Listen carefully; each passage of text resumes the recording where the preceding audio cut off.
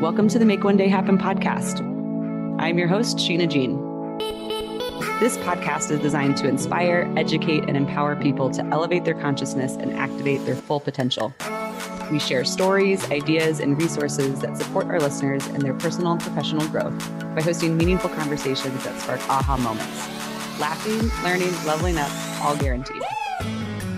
We'll be hearing from innovative thought leaders, CEOs, professional athletes, best-selling authors, musicians, and more as they share lessons they've learned along the way and ideas that could change the world. A great podcast doesn't happen without a great team, and we're proud to partner with Lost Range CBD and the Plug Agency to bring this show to life. So pull up a seat and let's get to it. Hi, everyone. Welcome to the Make One Day Happen podcast. Our guest today is Heidi Zuckerman. She is a globally recognized CEO in contemporary art, an author, and a speaker. Heidi and I met through the Aspen Art Museum, where she was the CEO for over 14 years, and she made my retail dreams come true when she brought me on as the buyer and manager for the museum gift shop. It's definitely a thing in retail. Everyone wants to get to the buyer job. So thank you for helping me achieve that goal in my retail career. And you guys have always admired Heidi for so many things, but specifically her drive, her ability to hold a steady vision through to completion, and her incredible interviewing skills, which definitely have me a little nervous, but I'm so excited to welcome you here today. So I'm super excited to have Heidi here. She's provided some incredible experiences for me, getting a glimpse into the world of contemporary art. I'd say, just to give you guys an idea of what that world kind of looks like. My three favorite things from working with you at the Aspen Art Museum, and it was really tough to pick three, but would be watching you interview Jeff Koons at the Aspen Institute was just truly, truly incredible. Being able to see you facilitate the live auction where Troy Carter just went at it for that Rashid Johnson amazing piece at Art Crush was just mind-blowing. And touring Lance Armstrong's private collection at his home when they were filming his 30 for 30. I mean, I can't make these things up, and to have had the opportunity to experience them through what you've created at the art museum was just truly magical and some highlights of my career. So welcome, Heidi. I want you to go ahead and just share a little bit about yourself and your journey so our listeners can get to know you.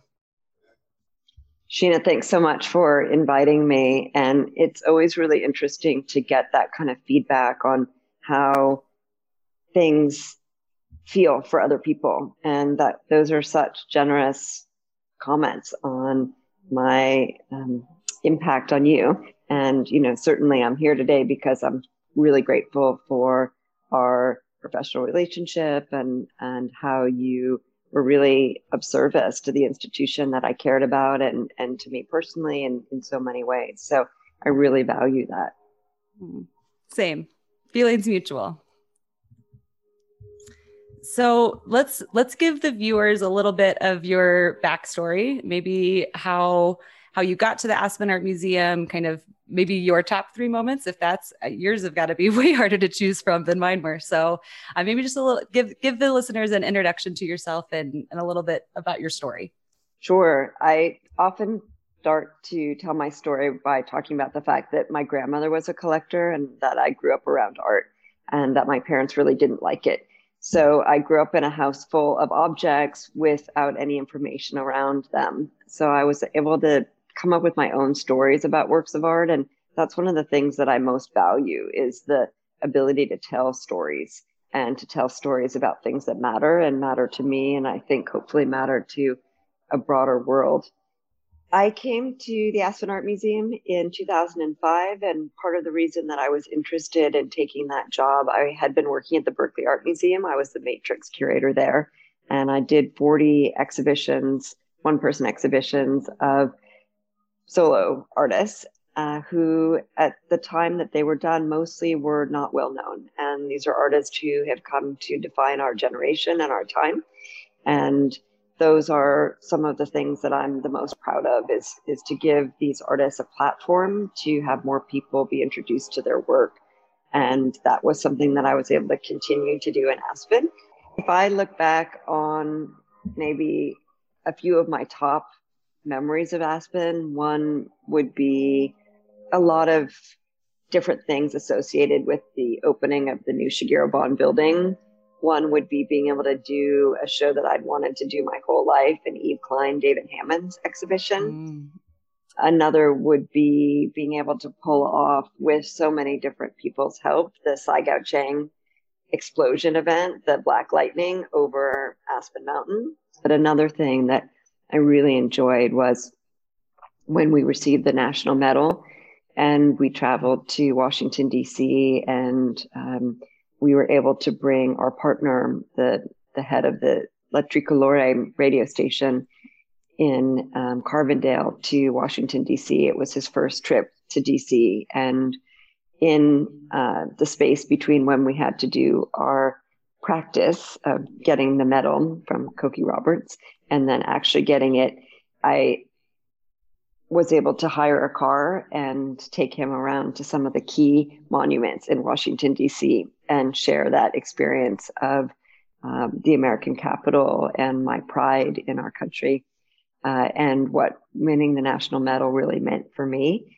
and for the institution on a broad level. And maybe another thing would be, after we opened the museum, we did a dinner up on the roof deck sculpture garden, and we invited not just our entire staff, but their entire families, and had this really amazing dinner with long tables. And I wanted to do, I love South Carolina and I love Southern food, and our culinary partner, Alan Dominguez and Julie Dominguez, he's Southern also. And so we came up with the idea of kind of like a combination of like a lobster bake and a fish fry, and with the Colorado twist on it. I love that. It was really important to me to be able to not just thank our staff, but to be able to thank everyone's families, because a lot of people made a lot of sacrifices for us to be able to do that project. It was really hard. It took a lot of time, and I really wanted to be able to honor the people that I love and the people that I love who they love. And that was something that I really loved being able to do, was to be able to sit at that table with my kids and our colleagues and their families, and to really celebrate everyone's commitment and hard work. Oh, that's so special. And I think a great segue to one of the first ideas I want to explore with you. For the listeners out there, if you have not had a chance to visit the Aspen Art Museum, definitely put it on your list. And if you are not familiar with the building or the institution, Google it. Maybe not right now after the show, once you're done listening to everything, but it is one of the most visually captivating buildings I've ever been in. I'm a amateur architecture nerd is what I call myself. And when I first landed in Aspen in 2016, I went and had lunch on the roof deck and was just blown away. The building is by the architecture Shigeru Ban, and he won the Pritzker Prize in 2014. And the amount of effort, like you were saying, the people, the resources, the time, the energy to get this building up and running in Aspen was no easy feat. And you experienced some pushback from the community in it, because it wasn't the traditional building that you might see. And I'd love for you to talk to our listeners about what it's like to hold steady with a vision when you're faced with some opposition. Because I think that's a place where I see people getting tripped up, and they find that the roadblocks coming up, and it can be easy to be like, oh, well, this just must not be meant to be, or, whatever sort of excuses might come up. So can you tell us a little bit about that journey and how you were able to really champion that vision through to completion? Absolutely. I mean, nothing that's worth doing is easy. Amen. It's just not. So I think if you're committed to something and you really see the value of it, sometimes it's easy to not understand why other people wouldn't see things the way that you do. But everyone sees things individually, and people's perspectives are informed by their own experiences. And we value different things.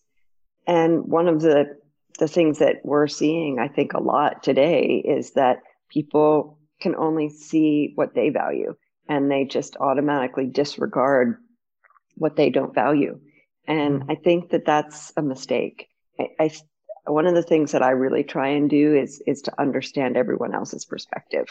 And it's not that I have to agree with it, but I do have to kind of honor it because it's their perspective. And I understand when people don't agree with my perspective or don't value what I value. And, I may spend some time trying to convince them of it, but it doesn't usually work. We used to use the chocolate and vanilla argument in Aspen with the museum. We would say, if you love chocolate and I love vanilla, and I can't really convince you that vanilla is better than chocolate, and you can't really convince me of the other, but I don't have to, and you don't have to. We can kind of like peacefully coexist, or we can honor someone else's perspective. And for me, I really believed that a new building that was purpose-built for art in Aspen would be additive to the community. I really believed that it would add value. I believed that it would make the lives of the citizens better, and that it would offer opportunities for people to have experiences that they couldn't otherwise have. And it was important for me to do that in a way that was as open and available to as many people as possible. So it was important to me not to take tax dollars and to have it be 100% privately funded. And it is and was.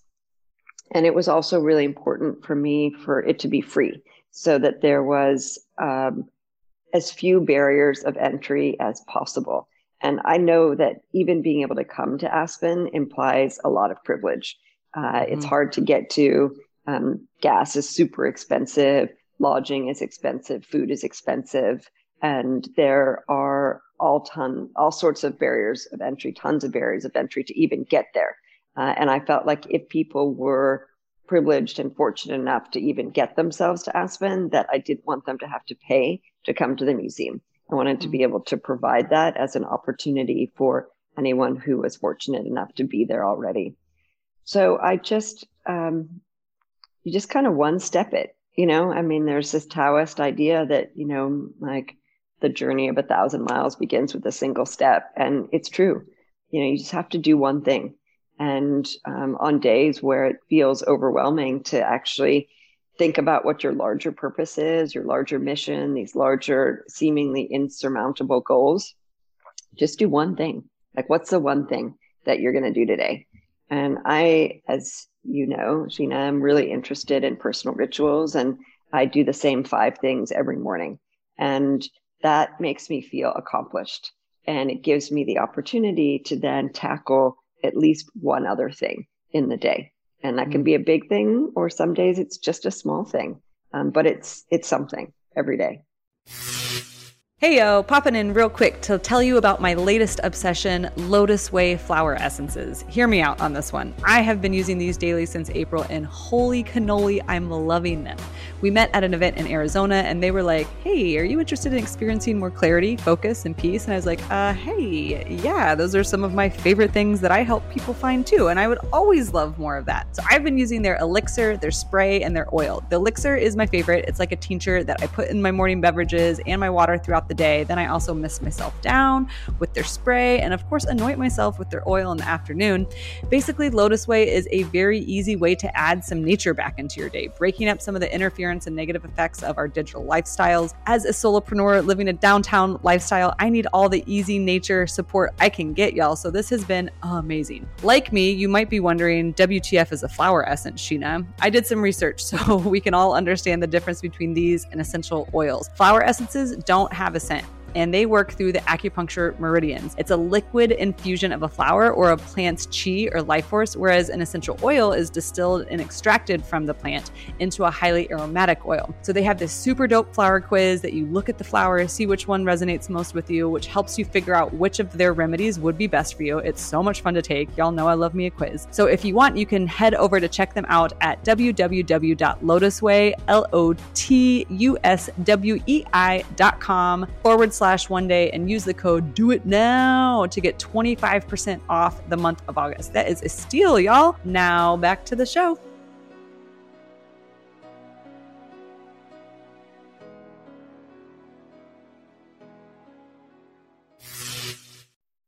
Can you tell us what those 5 things are? Absolutely. So I make my bed. I write in a journal. First thing, you got to do it. Yes. First thing, you got to do it. I write in a journal. I personally like the 5-minute journal. It starts with a quote. It talks about 3 things that you're grateful for, 3 things that would make your day great, and 1 affirmation. And I end my day with the same journal, 3 amazing things that happened in the day, and 1 thing I could have done to make the day even better.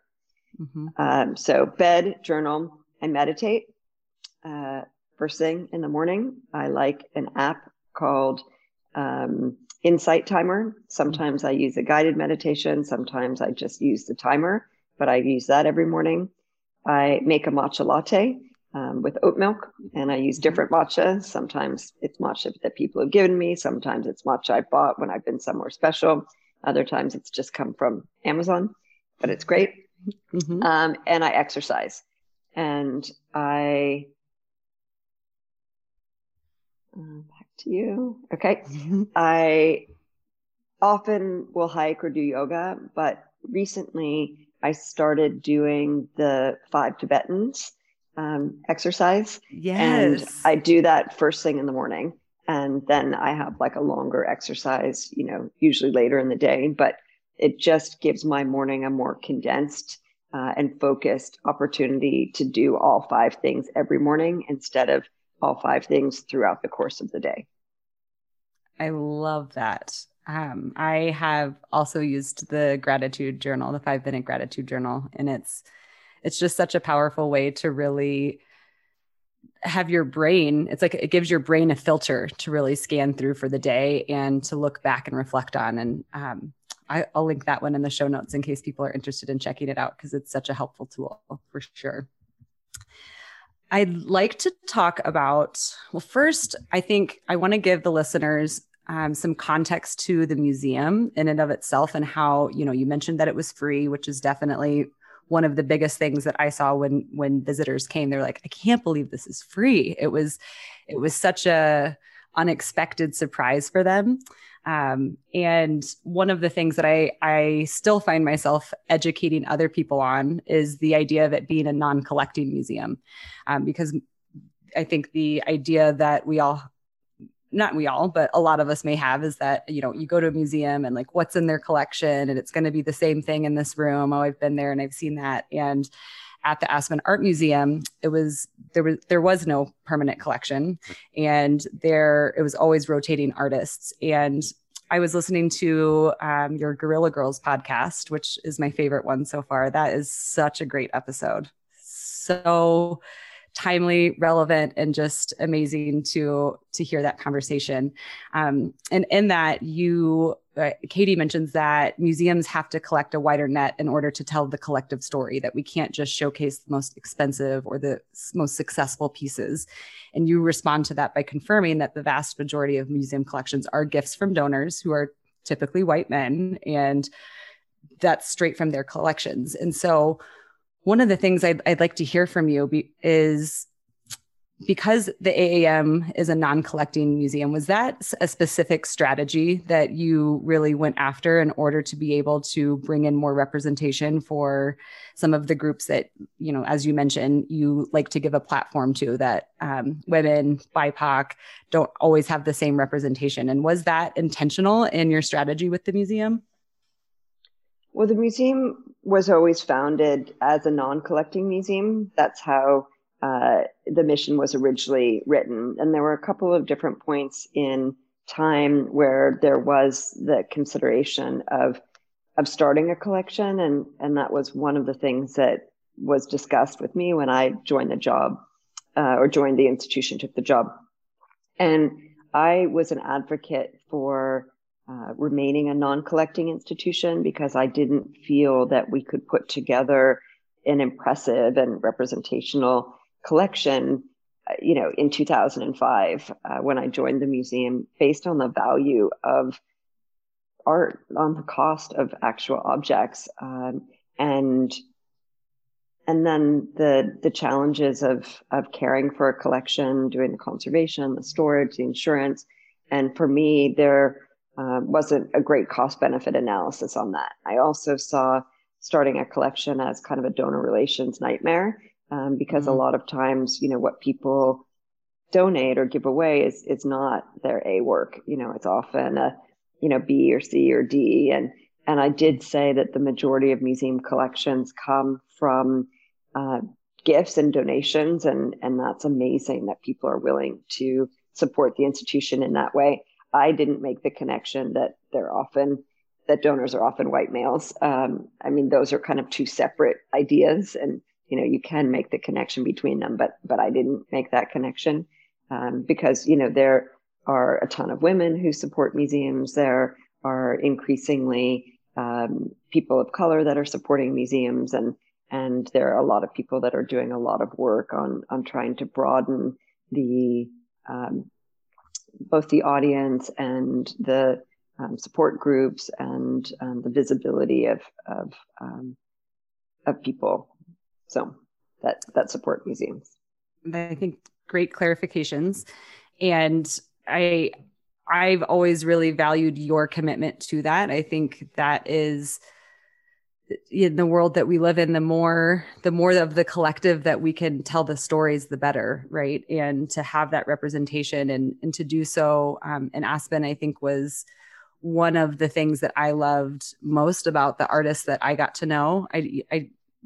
I don't have a contemporary art background, as you well know, but for the listeners, and I've always enjoyed going to museums. I've always loved learning about it and being able to learn more about the world of contemporary art and how it mirrors and parallels a lot of what's happening in society. And so how you've been able to, throughout your career, advocate for those who don't have that straight, easy path into the world, I think is really admirable, and something that I want to recognize you for, because it's so needed right now. And to be able to experience that and in the moment and see these incredible artists that I would have maybe never heard of, probably not, and to be able to experience their work through that lens, I think is just a special part of who you are and what you offer in that industry.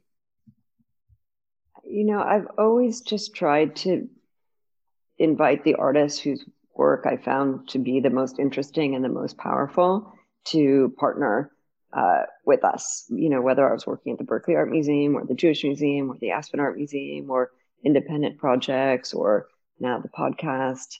I really am just interested in the artists whose vision and whose intention I think is meaningful and powerful and dynamic and impactful. And that has happened throughout my career to be oftentimes female artists and artists of color. But I was never going out and trying to, just seek out anything other than the artists who I thought were the best. You've got a good eye for that.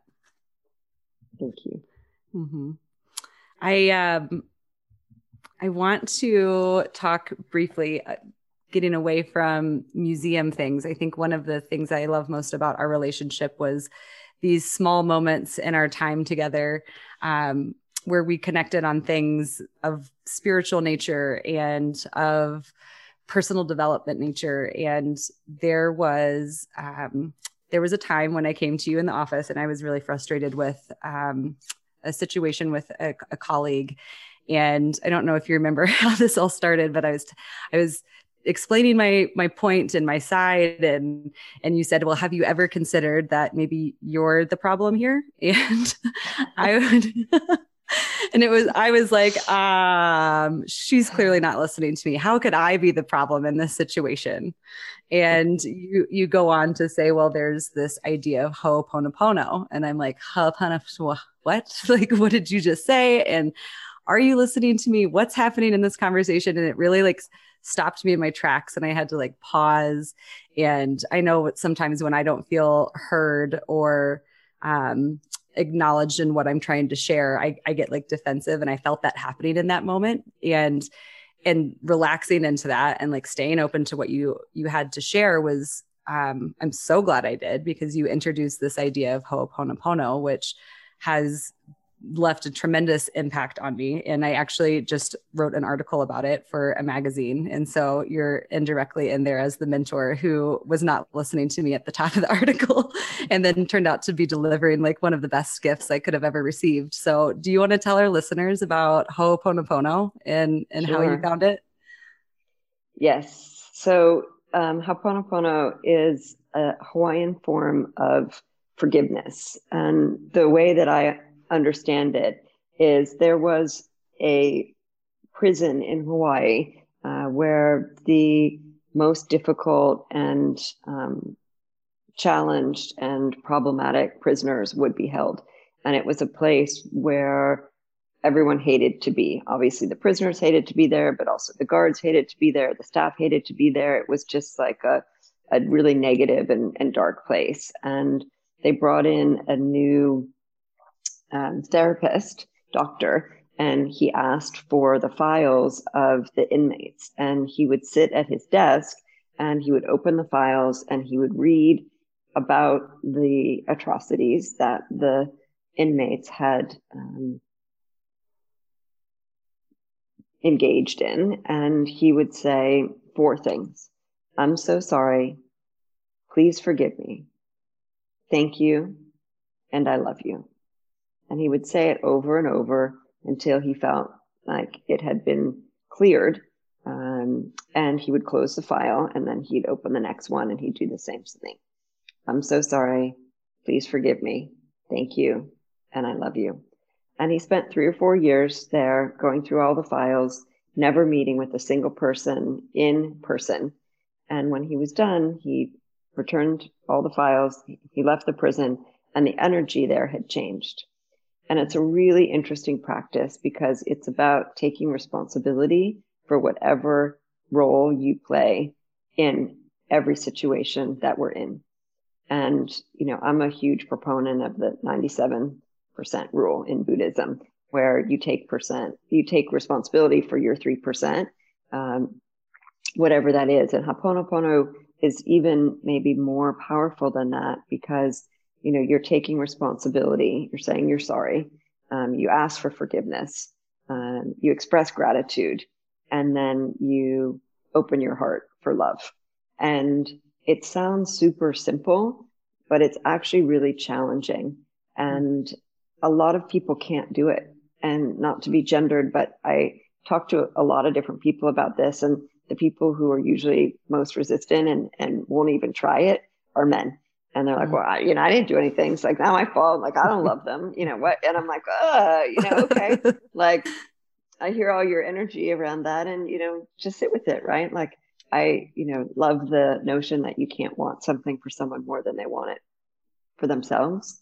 And so being able to just sit with that, and know that. So it's really powerful. And I use it a lot. I cleared all sorts of relationships with my former husband, again, just by saying it out loud or even thinking about it and not in his presence, just for myself, or my dad or different friends. And anytime I feel bad about someone, or it's me, it's no one's making me feel anyway, it's just me feeling that way. Yes. And when I feel that way, I often will turn to Ho'oponopono and I'll just say it, enough times until it clears.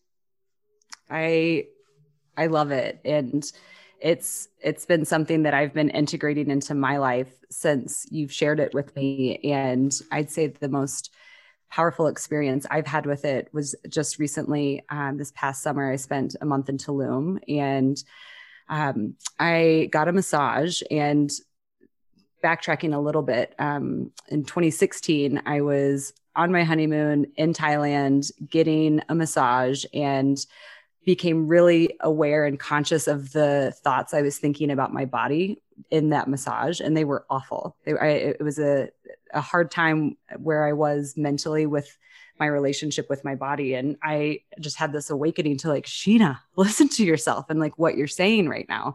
Like you got to hard stop right now and just practice gratitude right now for every place that the therapist is touching you. Like practice gratitude for your arm and your calf. And so that is, and I made a commitment to myself in that treatment that I would never have another massage again in my life unless I was committed to practicing gratitude towards my body the entire time. And so fast forward now to Tulum, I got on this table and whatever reason, like Ho'oponopono dropped in, and I decided to practice Ho'oponopono for myself in my body for the entire massage. And it's one of the most energetic experiences of my life, what I felt afterwards, and like this like true transformation and shift into self-worth, into self-love, and like really being able to meet myself at a place I'd never had before. And so I offer that practice out there to anyone who might be struggling with things like self-worth or self-love, and using this within your own ecosystem of who we are, because it really is a very simple yet transformative practice. And I am forever grateful for you pushing back on me that day in your office and letting me squirm and sit there and figure out what the heck you were trying to tell me. Because yeah, at when you first hear this, you're like, what? Why on earth would I take responsibility for that inmate's issues or that colleague's stuff that they're bringing? Or and it really does. It comes back to responsibility and being willing to see that you're the one being triggered by it, right? So what is there for you to sit with and explore? So thank you for that lifelong lesson I will always have with me. You're welcome. And, I heard this idea, do you want to be right or do you want to be happy? Right. And, there's certain things, of course, that I will not compromise on. But most things, like, it's okay. You don't have to be right. It's all right. If someone else needs to be right, more right, that's okay. For whatever reason, they need to be more right. So they just can be. Mm-hmm. We can allow that. Absolutely. Going back to that, holding space for other perspectives. Mm-hmm. So one of the fascinating facts that I got to learn about you when working with you at the museum was that at the time, you were one of 4 female museum directors in America to raise over $100 million for your organization. And so I've got a 2-part question here for you. Do you have an estimate on what your tenured raise for the organization was? Over 130 million. Amazing. I mean, amazing. And so along that thread, can we talk about some tips on how to powerfully ask for what you need? Because I think that that's something that people struggle with. I know I have in my lifetime, and I think you have demonstrated that you have figured out some ways to make that happen. So can you talk to us about that process? Yes. Interestingly, when I was raising money for the Aspen Art Museum, I wasn't asking for myself, and I wasn't asking for anything that I needed. I think about fundraising as creating an opportunity for people to be a part of something that matters.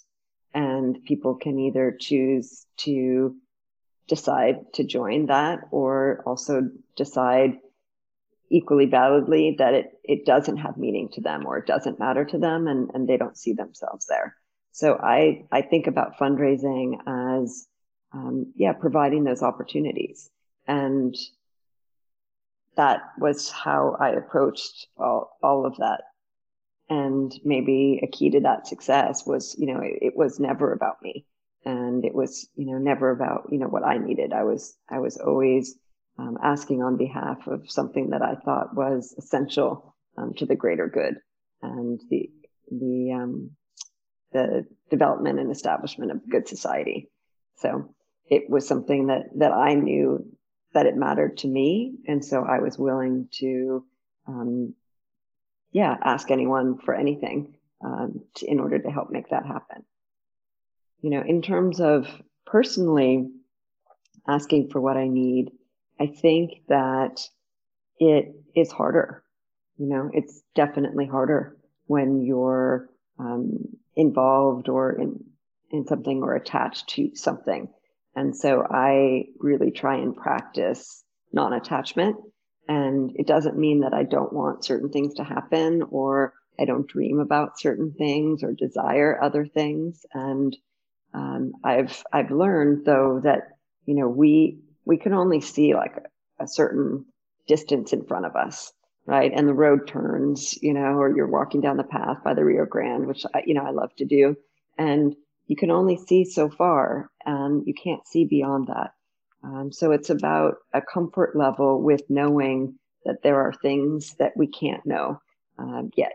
And so even if I really want something to happen, I'm really attached to something, I really think someone is the perfect person, or, the perfect opportunity, or, and it doesn't go the way that I had originally like desired or hoped or imagined, I just believe that it's because there's something better.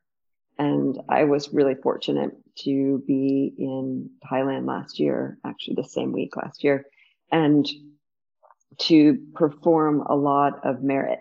It really makes me feel good to do things for other people and to be of service. I think that's the highest and greatest use of our abilities. And so I performed a lot of merit when I was there. And every time I did, not every time, but many times when I did, I would be blessed by a monk or multiple monks.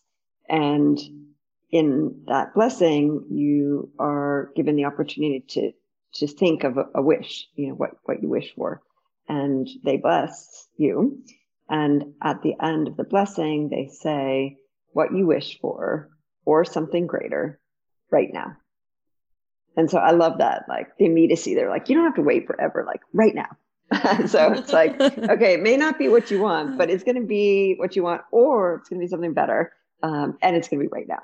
So that is, really great. And so part of asking for what I want is also not being attached to the answer, because if it doesn't work, it's because I know there's something better coming. That's so good. So good. I think one of the things that I witnessed you always powerfully ask for and be a stand for as a CEO was your role as a mother too. That it was very clear that that was your first role. And I think that that's something that women can really struggle with in juggling a career, juggling a family. And I think that you've been able to do that so beautifully. And because of doing that, like we get to know your children better too, right? It's like, oh, we'll come around the corner and it's like, hey, how are you? How is horse riding practice today? That's not what you call it, but you know what I mean. Mm-hmm. And I love your viewpoint on that. And if you want to share some insights there, I think we could all learn from that as well. My first museum job was working at the Jewish Museum, and I worked for a woman named Susan Goodman. She was the chief curator, and she had been the chief curator since the year that I was born. So she had, a significant tenure by the time I even worked for her. And at the time, I worked as her curatorial assistant, and she said, if my kids call, and her kids, were basically like my age, like a couple years younger, maybe. And she said, if my kids call, interrupt me, because I'm always available to them. And I was like, your kids are like my age, like I was 20 something, early 20s. And I was like, you always take calls from your kids, like while you're at work. And, that's kind of what I was thinking. And then I sort of witnessed it. And she said, you'll understand, one day when you have kids. And at the time I said, oh, I'm not going to have kids. I just want to be a museum curator. And she said, well, I mean, you basically are already. And, if one day you will have curated enough shows, and if you don't have kids, you'll regret it. Mm-hmm. And I was like, curate enough shows? Like, no way. How could I never? Right. Yeah. At this point, I counted up like last week. And because I always said like, I've curated more than 100 shows, but I actually counted, and it's more than 200 shows. That's like a lot of shows. A lot of shows. Amazing. Yeah, it's a lot of exhibitions. And I'm fortunate to also have 2 kids. And I have always, brought them to the museum. I've always included them in meeting the artists. I've always asked their opinion about the kids programs that we were doing, about items that we were having in the shop. I am way cooler because of my kids. I read the questions in advance. Some of them we haven't talked, I didn't get a heads up on, but, one is about music, and I love hip hop.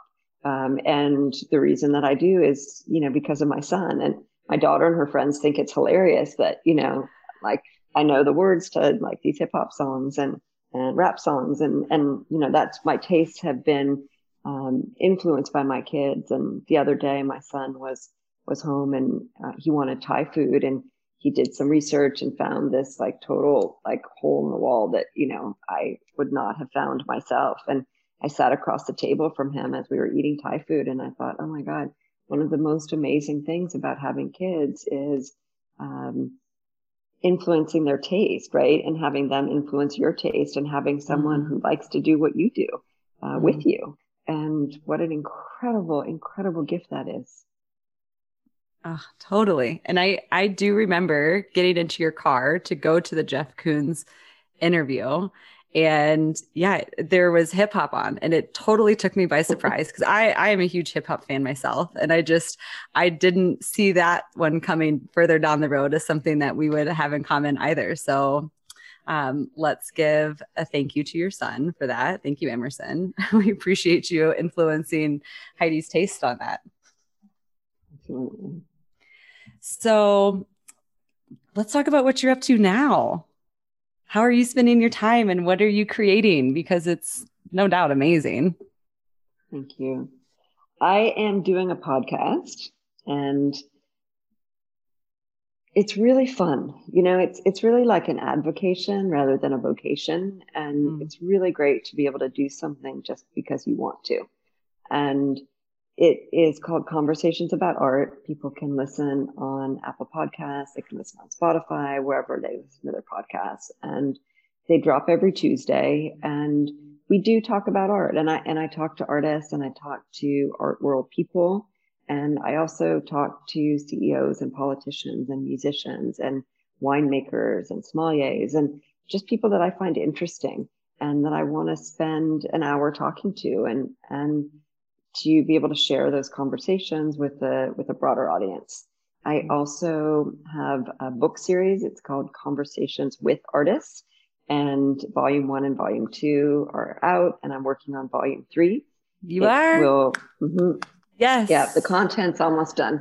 We have 3 more conversations to have, and it'll be published in the fall. But working on that, and there's some connection sometimes with the podcast, which is really fun. And I just, not sure when this is going to air, but I just signed on as the key strategic advisor for a company based in London and Amsterdam, which is called Avant Art, and founded by these young guys. And I love what they're doing. They are radically making art more available to the next generation.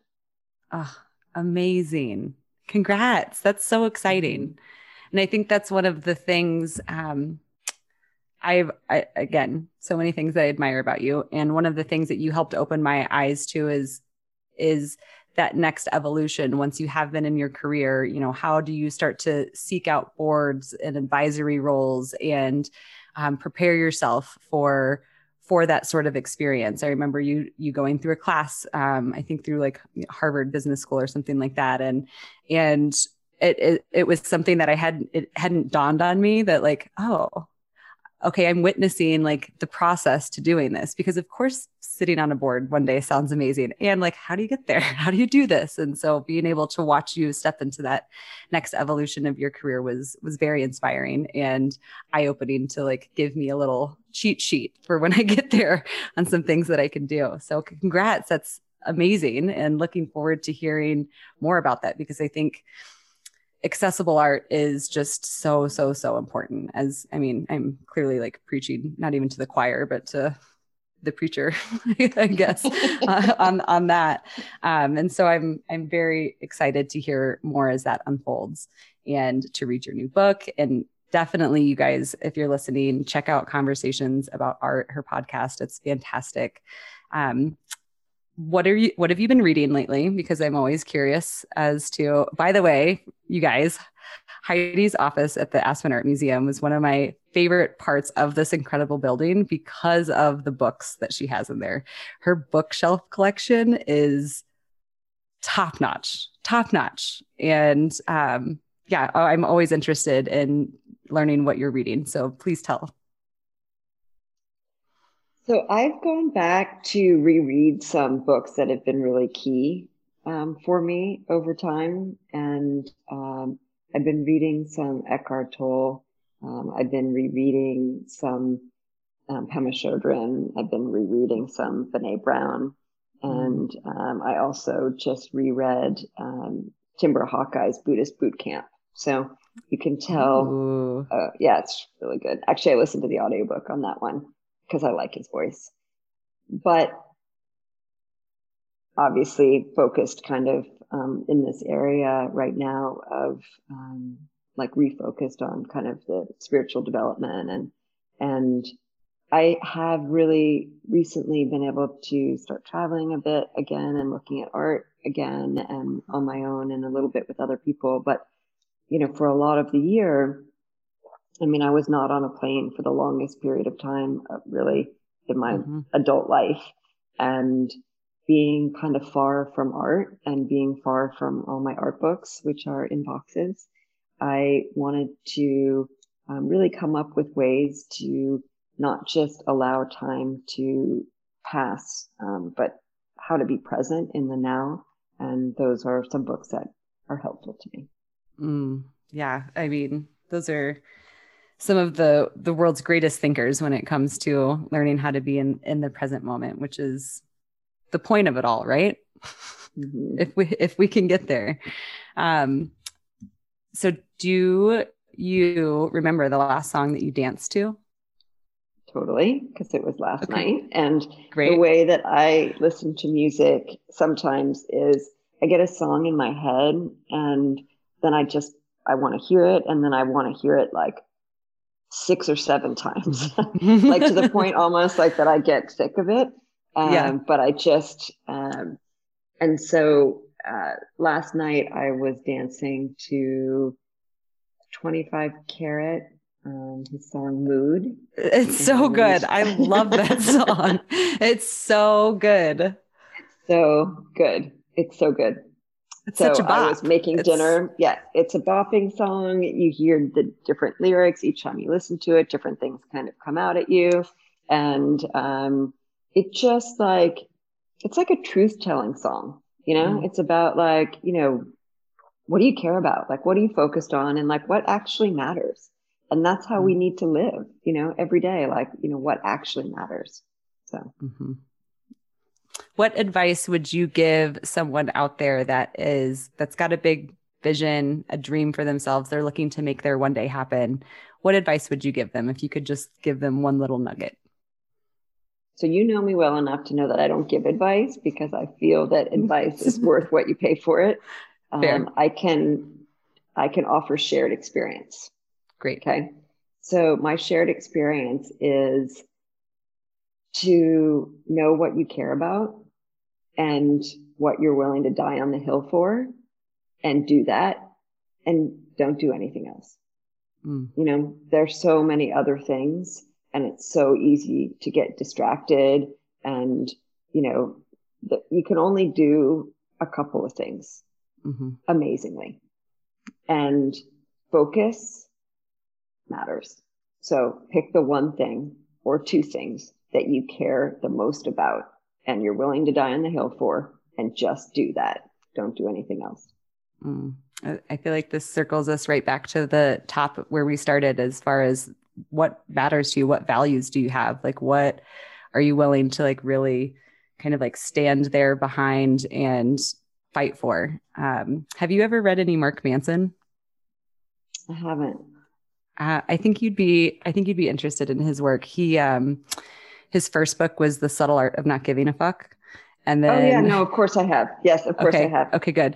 Yes. And his second book, a book about hope, We're All Fucked, I think is what it's called. And he talks about values in there and how we all have them, whether we've acknowledged what they actually are or not. And I think taking that time to really, as you're suggesting, define them, like really get very clear and focused on what matters most to you is so valid and necessary in a world where distractions are at an all-time high, where there's so much coming at you that it's very easy to get pulled in different directions. And having that inner focus, having those values that are your GPS can really support you in going farther than faster. Yeah. I was at a curators conference some years ago at the Walker Art Center, and one of my friends and colleagues, Anthony Huberman, got up and he said, we need to know, what do we stand for? Like, what do you stand for? And I thought long and hard about that. And that was a really formative moment for me. I need to know when I wake up every day what I stand for. What did you come to the conclusion? I stand for the possibility of transcendence. I just got head to toe goosebumps there. Amazing. Okay, well, I've got one final question, and this comes from my own personal gratitude practice. At the end of every day, as I'm falling asleep, I think of 3 specific things that I'm grateful for, reflecting back on my day. And I won't make you come up with 3, but I'd love to hear one specific thing that you're really grateful for from the last, let's say, 24 hours.